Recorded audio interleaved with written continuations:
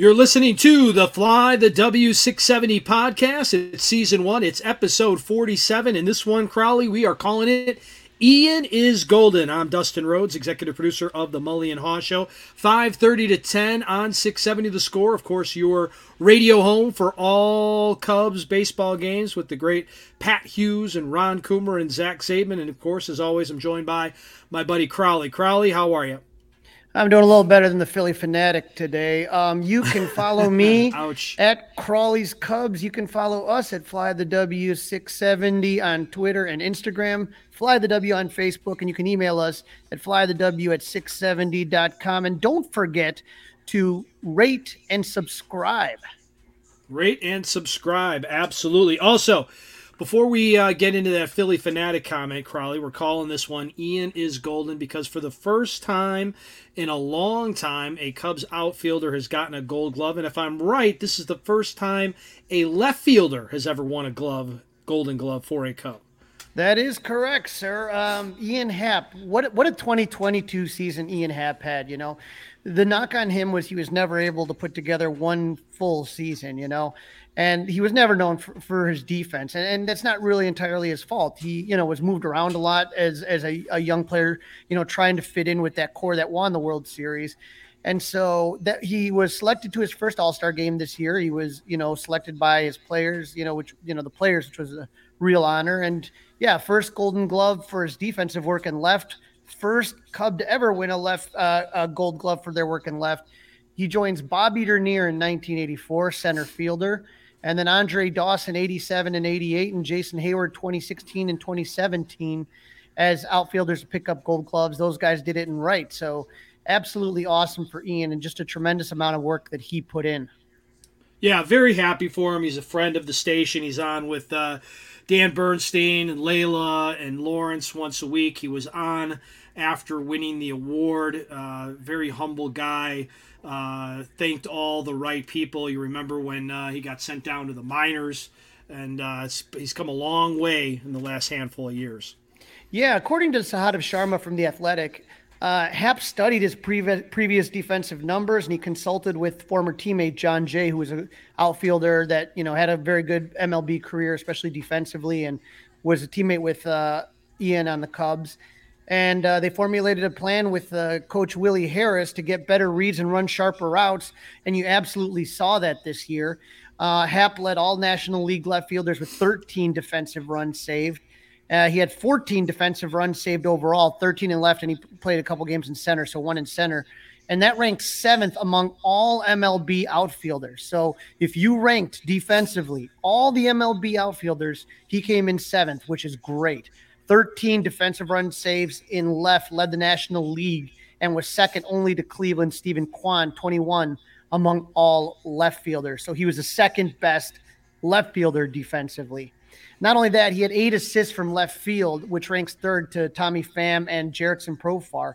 So just defensively, you see just what a difference that. I mean, it wasn't even like I was looking at the same player anymore. I can't even imagine the amount of hours he put in to improve that much in left field.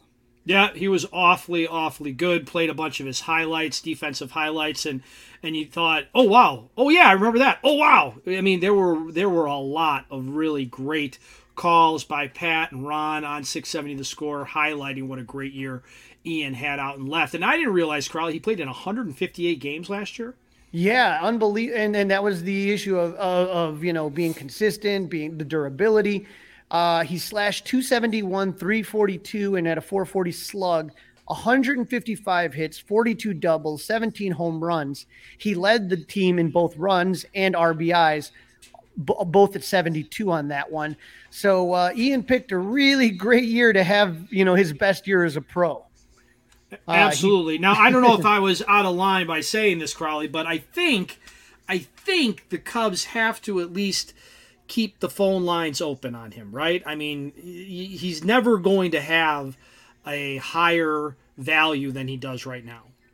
Yeah, and you look at it two ways. Number one, he's worth a lot on the trade market, and number two, now all of a sudden he He may be a centerpiece that you want to build around here. He's in his Well, I'm final. going to ask you, Crowley, right away, but cut you off. Do you feel that this is sustainable? Do you think he's just coming into his own, or was last year as good as it's going to get and be very difficult to duplicate?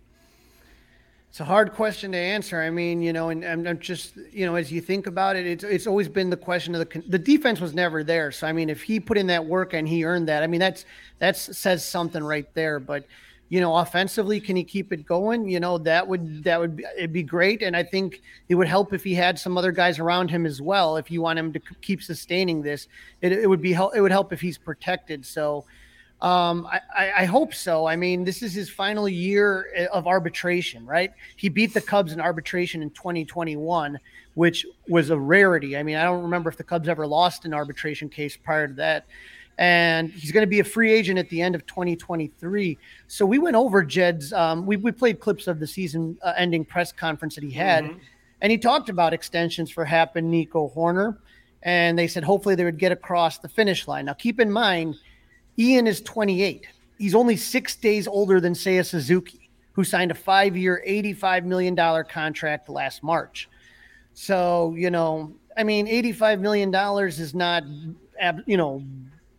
earth shattering, I would say. But if Ian would, be offered that, be a pretty good offer, I would say. And I don't think it's one that absolutely prohibits you from making more moves. No. I mean, and I think he'd be clicking his heels if he was offered an $85 million guaranteed deal from the Cubs. I think he likes it here. I think he likes Chicago. I think he loves playing at Wrigley Field. I think he'd be thrilled to get a 5 or 6 year, $85 million deal. Right, and so the question here now then is center field, and I don't know if anyone in the minors is going to be ready to start that in April. But if you got Ian and he can have that kind of season, and if Seiya has a better season, which I'm expecting, hopefully you can solidify those outfield spots, and that'll look good. But let me ask you, Crawley, would you consider, since he did have some center field background, would you consider buying an outfielder? Or, as we've talked about many times, the Cubs have a ton of outfield depth in the minor league system. Would you be comfortable with one of those guys playing left and having Ian go to center? No, the guys that we have that are no. The guys that we have are coming up at center field. I mean, he can do it. Ian can play center. It's just, we're going to talk about the World Series, man, but it's defense. You know what I mean? It's defense. People always think about the 2016 Cubs and they think about the big hits, but they forget about what a great pitching and one of the best defensive teams the Cubs ever had. Right. And I just think that center field is such a key position that you can't. I don't like the idea of just, Ian wasn't a natural outfielder just in general. He played infield in the minor leagues as well. And I need a guy that, in my opinion, knows exactly what he's doing and what makes, they talked about Ian and working on his route running. That's just a huge part of it. If you can read the ball off the bat and be there right when the ball, it's just when you see a guy take a bad route, it's just like the worst thing to look at. And you take a look at a guy that's as great an outfielder as Jason Hayward was in his career. And you saw how difficult it was to just be like, okay, play center. I just feel like that's not a position that you can just like drop somebody in and hope that it works out. I need a guy. We've talked to a lot of the minor league guys on this podcast. We've had a lot of great guests, and we've had a lot of pitchers on as well. And the one thing I always talk to them about is just the amazing outfielders. And that's the thing, is that those guys just love, because they throw a ball and all of a sudden they look back thinking it might be extra bases, and there's PCA or Brennan Davis or whoever with the ball in their glove. It just makes a huge difference. It just helps everything, especially your pitcher. So I would say that no, I'm not. I don't think PCA is ready. I don't think Brennan Davis is ready.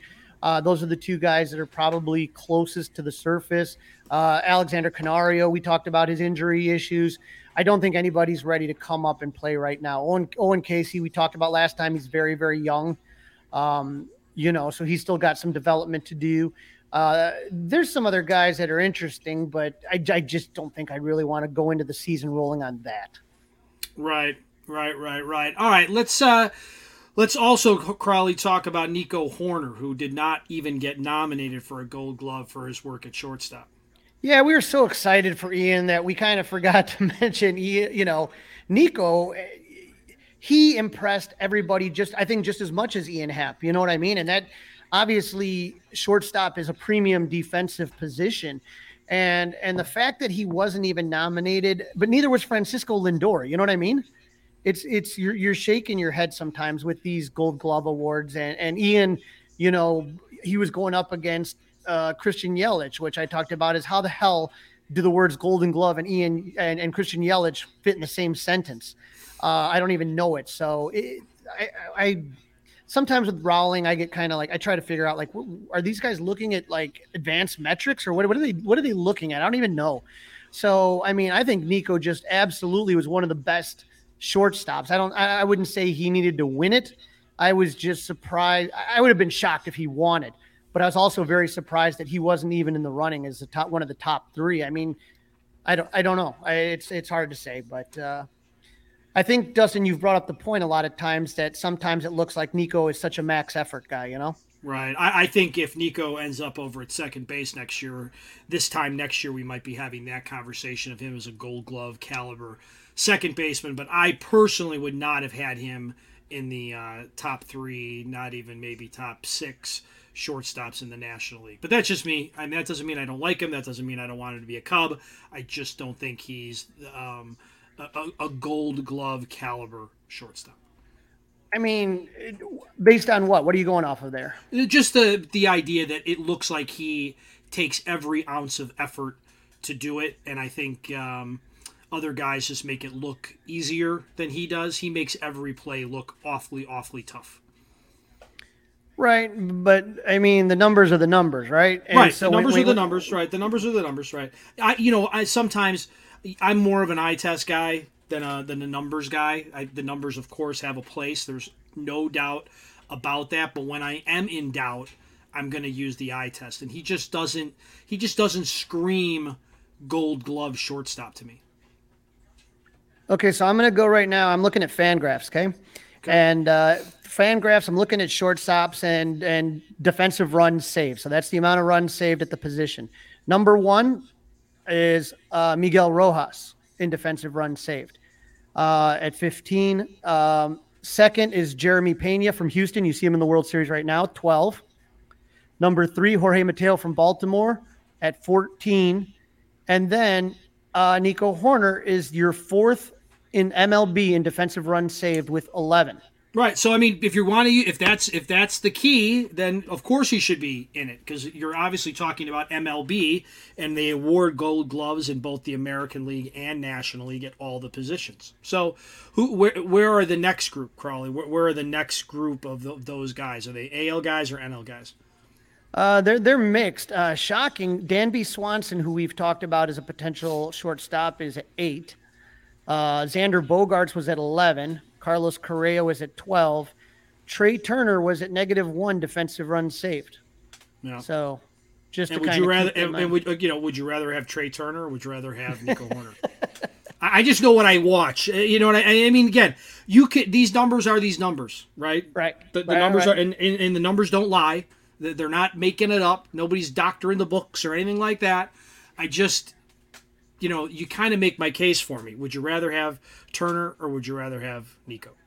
Well, but when I think of Turner, I think of also everything that he brings offensively, or whether Carlos Correa and those guys, I'm looking at the complete package, right? I'm not looking at just the defensive part of it. Right? Mm-hmm. Which is what the Gold Glove is supposed to be all about. Yeah, and that's where I kind of look at it. And that's why, like I said, I wouldn't say that I would have given Nico the Golden Glove. I just can't believe that the year that he had, that he wasn't even nominated.